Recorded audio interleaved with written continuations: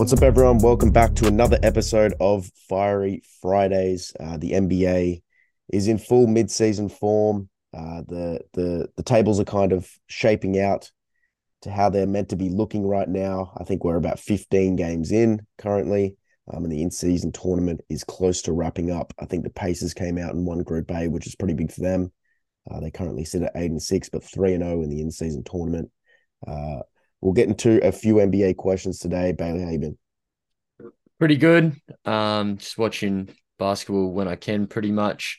Think, yeah, touching on the Pacers, they're definitely overachieving. I think at the start of the year we had them right down there. And obviously, bit of drama going around the league as well recently. Yeah, especially today. We Yeah. won't touch into it, but someone's gone viral on Twitter, and hopefully the truth gets unveiled soon, and we find out what's going on. I'm sure the people listening know what's going on by now. The first question, positives. I want you. The first and second question. The first question is positive this season. It can be anything from how a team's doing, how a player's doing. It can be anything you want to say. And then the second question will be a negative. I'll start with mine. My positive this year is going to be the Orlando Magic. I love the way they're playing. They're 10-5. They have the same record as the Milwaukee Bucks. They have the same record as the Denver Nuggets. And if I told you that 15 games in at the start of the season, I don't think many people would believe me. I like how Paolo's stepping up. We thought he'd take the leap in year two. He's playing really well, and he is leading this team. Franz hasn't been too great, played really good his past three games. Joe Ingles is kind of finding his role on this team as well. They haven't had Wendell Carter or Fultz for many games. I think maybe four combined. So really good for the Orlando Magic when they're in full strength. It's going to be good to see. Jalen Suggs is playing really well as of late as well. So my positive this week is going to be the Orlando Magic. Really like what I'm seeing. Yeah, I'll say my positive is probably the in-season tournament. I just think it gives, you see a lot of teams at the start of the season, they start off really slow. Um, we've seen in the last few years some really good teams, and then they always end up making it into that seventh, eighth spot by the end of the season. Sometimes even the play-in. But when you have this tournament pretty early, it means there's a bit more on offer, makes these teams compete a bit more, and you see a few more fights, a few more people getting after it and stuff like that. Some of the courts I find pretty ugly. That's the only thing, but the actual idea of it's pretty good. Of course, I think there's 500,000 up for grabs. Is that right? A million for A each million up player. for grabs. Each player Um, gets a mil. yeah. So obviously, even though they're getting paid a lot of money, $1 million is $1 million. So I think it's a really good idea. Interesting how they've done it so early, though, whether it would be, a bit valuable later. But so far, it's keeping those teams where, sometimes where, like, I think in the last couple of years, we've seen the Lakers like 2-8 or something to start off. LeBron's saying, like, we got to get out there and play. It's a lot of money up for grabs. So I like that. Yeah, I agree. Adam Silver's one of the best commissioners in sports. And when this idea came about, I wasn't sort of fully on board with it. But now that the regular season does get tiring. It's a lot of games, and it does make it competitive, especially when the top four teams go to Vegas and play. I think it will be really competitive, especially with the end of bench players. There's young guys there, and the million could really help them. They're only on 800,000 a year. It almost doubles their salary and more. So could be really good for the big players to win it for those guys. And it's good to see teams that, sort of like Indiana, if Indiana sort of fall off late season, it's sort of like playoff kind of vibes, I guess, the in-season tournament, especially the top four in Vegas. I think it's going to be like a playoff scenario, get some sort of experience at high quality basketball, rather than, them going in blindly into the postseason. So I think it's a good idea, the in-season tournament. I think it's doing pretty well. Yeah. Um, Second question, a negative. So my negative is going to be, it's not really a negative. It's more of a, let's get it sorted. Bradley Beal. Um, he's been sidelined for another 3 weeks. He played one or two games. I think it was one. Actually, it was two. The Suns' big three are yet to play together. We're 15 games in. The Suns are doing all right. I think then they're currently at 9-6, fifth in the West. KD is playing MVP basketball. Booker's playing really well. Um, but I would like to get some games of theirs under their belt. I mean, For play as sure. much as you can. You don't want what happened to the Clippers to happen. You don't want what happened to the Nets to happen. You don't want to get to the postseason and there's no chemistry. You don't know how to run the offense, and you get stumped by a team like Denver, Golden State, Lakers, who already have the chemistry. Um, don't want that to happen. So I want Bradley Beal to come back. I want them to play. I want to see how the big three run together. I want to see who runs point guard, and I want to see how Frank Vogel runs the offense. Yeah, I'll probably come in and say another player as a negative, Davis. This is a player a few years back when you look at him, you go, for sure, the younger guy on the up, future MVP, possibly Hall of Famer, that kind of big guy who can run your five, but can dribble, can rebound, can block shots. The all real round that you kind of want from the modern day big guy. And yes, there's multiple games where he shows up, but there's also times like today where he just does absolutely nothing. He's the kind of guy where you don't see Kevin Durant having some games where he puts up like 14 or 15 points. If he does, maybe he shoots 30 shots and he's still doing the same kind of thing. Where with Davis, it's kind of like, oh, I only want to play when I really want to. And I know he's had injuries and stuff in the past, but sometimes like what did he have today? 10? Bit And more maybe.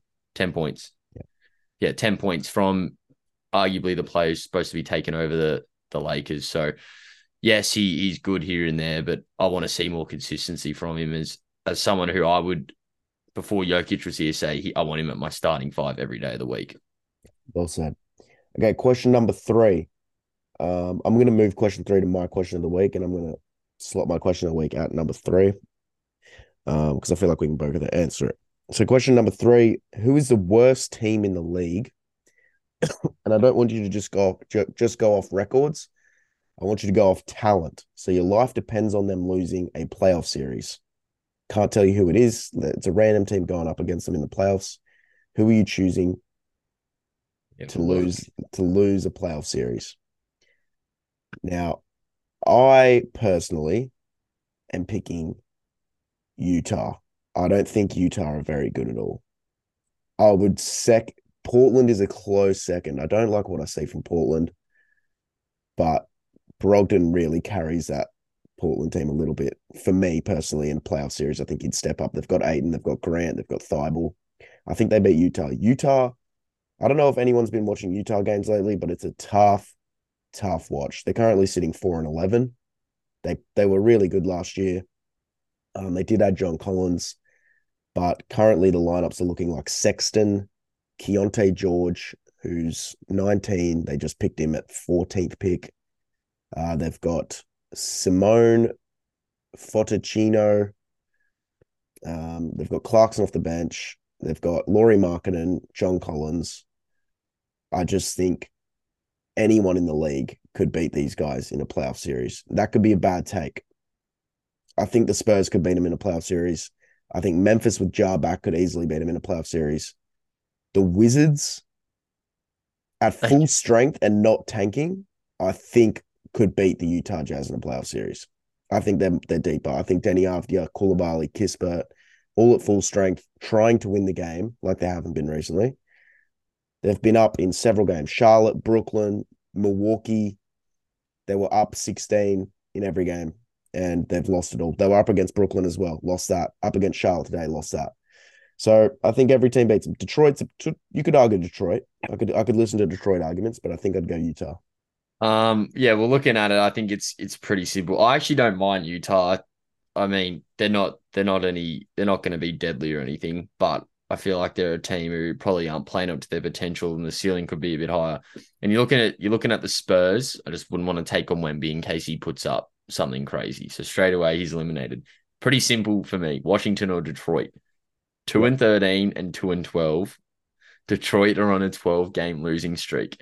Now I'm thinking, yeah, on is it lost 12 in a row? Is that how? Yeah, the streak lost 12 in a row. Yeah, well, I didn't know that. Um, and I'm thinking of talent now. So yes, the Wizards. I mean, you think probably Paul Kuzma better than what Cade and Duran. Yeah. Yeah, like that's yeah, you're taking one of them. I really don't like the Wizards team. Like, I just don't like Jordan Poole. I think he's one of the most overrated players in the last couple of years. And I mean, it's whether the role players step up. You said Detroit, so I'll go Washington to be a bit different. All right. They have been up and there's been some interesting stuff happening, but I just feel like when every team's trying, they're in a world of trouble. Yeah, we're terrible. Don't get me wrong. Wouldn't be surprised if every team rolls through them. Question number 4. We did overrated last week. Remind me who you picked. I picked Franz Wagner. Who I did you did pick? Embiid, but Embiid. Yeah, but compared to the circumstances for what yeah, he's, yeah. yeah. Okay, so most underrated is this week. I want you to pick someone who puts up great numbers and doesn't get the love he deserves. Okay, so I was choosing between two people. The first one I want to give an honorable mention to is Derek White. I think for what he does, he doesn't get the credit he deserves. I think he's a big part of that Boston team, and especially when it comes to playoff time, he's a key contributor. I'm not going to say Derek White though. I'm going to say LaMelo Ball. I think he's almost, top 5 point guard conversation at the moment. I think he sits at about fifth. He rebounds the hell out of the ball. He's one of the best passers in the league, and he can drop 30. And even then, when he drops 30, you'll see in quarters he goes quiet. So in the first and third quarter, he'll go quiet and he'll still have 33. So he can flick the switch whenever. I think we're definitely going to see a 50 ball from him this year. Charlotte are 5-9. They've been pretty good with Bridges back, but they're staying competitive in a lot of the games. They're currently on a 2-game win streak. LaMelo's currently putting up 25.9 points a game, 6 boards, 9 assists. Pretty good stats for LaMelo. Almost MVP numbers, to be honest. 26, 6, and 9. If the Charlotte Hornets can rack up a few more wins and he can continue that. He had 34 against the Wizards. He had 36 against Boston, 34 against the Knicks, 37 against Milwaukee, 28 against Miami. So huge stuff from LaMelo. I think he doesn't get the credit he deserves. And I think he's putting up similar numbers to Halliburton. Halliburton has been killing it, shooting obviously better percentages. But Trey should definitely be on that. LaMelo should definitely be on that Trey sort of conversation and level. But we haven't really seen him on a winning team yet. So I'm going to say LaMelo is pretty underrated. Yeah, I'm gonna say Sabonis. I think he's a player who just kind of gets overlooked. Just looking at his numbers there, 20 points a game, 13 rebounds, 7 assists, but shoots 63% from the field and 38% from three. Like that's pretty good for a big man. Like now, when you think about it, yes, Davis is there, but it's like Sabonis is more consistent. We saw them go head to head the other day. Sabonis looked like just made Davis look like your regular role player. Yeah. Um, I just love the way that he can pass the ball. I think he's a massive contributor to the Kings' success. Obviously, being probably their second best player. Now, I don't think he can ever do it by himself. I've always found that pretty tough to do as a big guy. But I'm sure, when we saw Fox go down with a bit of an injury, the Kings struggled for a bit. I would hate to see what happens if Sabonis goes. I think he's massive for the team, and not many people talk about him. But right now, I mean, you've really got to have that conversation. Is he the best power forward in the league and probably a top 3 big man overall? Yeah, I agree. Sabonis is definitely underrated. And Fox was out for a while. Glad he's back, so Kings can get their record a little bit more fixed. Um, Questions of the week. I'll start off with mine this week. I want you to name all the Jalen's in the league with a timer on. I've got my timer here. You've got a minute 30. There's how many Jalen's? There's 1, 2, 3, 4, 5, 6, 7, 8, 9, 10, 11. There's 11 Jalen's. You got to go through and Okay. name them. Okay. Your time. I hope I can get 6 Okay. Your time over starts halfway. now. There's a few more Jalen's out there but they have to be in the rotation. So there's a few that are in and Okay. out of the G League. So go. Yeah. Brunson, Jalen Brunson, Brown, Brown. Jalen Brown, Jalen Williams, Yep. Jalen Williams again, Yep. um, Jalen Suggs, Yep. um, Jalen McDaniels. Yep. I didn't think you'd get that one. That's 6. Oh, There's a big one you're missing. Yeah. really? Western Conference, young guy. on a badish team. They're doing all right this year though. Jeez. It's probably gone straight over my head. How Have a long have think I about it. got? Think about the teams. You got 30 seconds. Thinking who's down the bottom. One of them you mentioned earlier in the episode, Eastern Conference, would be one of the worst teams in the league. If they had to go Oh, off of the cuff. Jalen Duran. Jalen Yeah, Duran. there's Yeah. seven. Oh, there'll be so many people listening to this screaming at them, going like, "Oh, this one, this one." Um, One in the West down the bottom. You got 5 seconds. Nah, I'm calling All it right, there. done. Okay, so the ones you missed out on are Jalen. I'll do the least obvious one. Jalen Hood-Schifino, the Lakers drafted him this year. Okay, yeah, I wouldn't have got him. Jalen Smith from Indiana. Yeah, I should have got that. Jalen Johnson from Atlanta. Yep, should have got that. And Jalen Green from Houston. Jalen Green. Yeah, it's tough. You did it right though. 7 out of 11. I mean, obviously you're gonna have mind blanks, but decent job. All right, let's hear your question of the week. All right, I'm going to read out two stats like I did. I think I did three last week. I'm going to read out two this week, and you're going to tell me what's better. All right, player number one. Yep. You got 17 points a game. Okay. 57% from the field. Okay. 46% from three. Okay. 8 boards. 3 Yep. assists. 1 Yep. steal. 2 blocks. Okay. Player number 2. 19 points a game. Okay. 42% from the field. Yep. 27% from three. Yep. 9 boards. Mm-hmm. 3 assists, 1 steal, like the other person, and 3 blocks. So in changing this, they average an extra 2 points. Yep. An extra board, and an extra block. But they shoot But 15% less from the field. Yep. And what's that? 19% less. 16% less from three. 19% less. Yes, 19% 19% less from less. Okay. So which player do you like more? the top player is much more efficient. Mm-hmm. Obviously, It does a little bit less. Yeah, the rebound and the block. I mean, you're taking the efficiency over. So I'd take player one. So who is it? Player one's worse, isn't he? Player one is Shet. Shet Holmgren, yep. Player number 2 is Wemby. Yeah, wow. So yeah, that's surprising.